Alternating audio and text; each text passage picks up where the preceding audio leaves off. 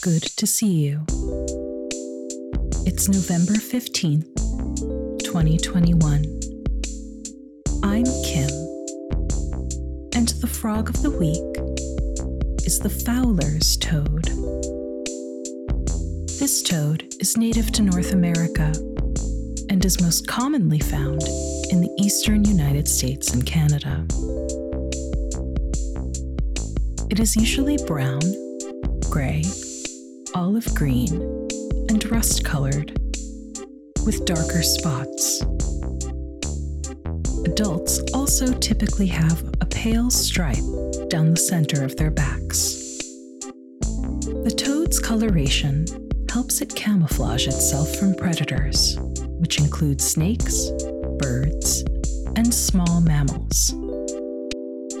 The Fowler's toad may also protect itself by playing dead or releasing a toxin from the warts on its back.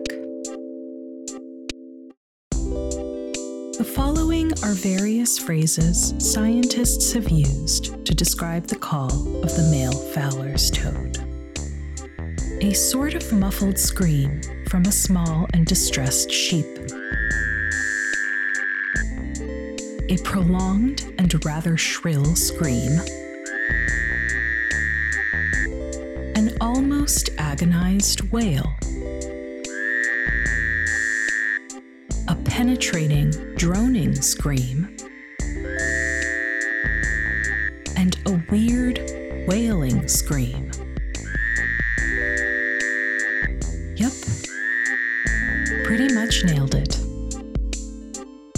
During breeding season, this call can attract not only females, but also other males. This can lead to some cases of mistaken identity.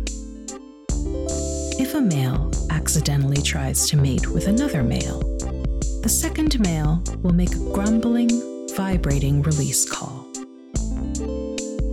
I like this toad because its muffled scream really captures my mental state, roughly 65% of the time. And that's the frog of the week.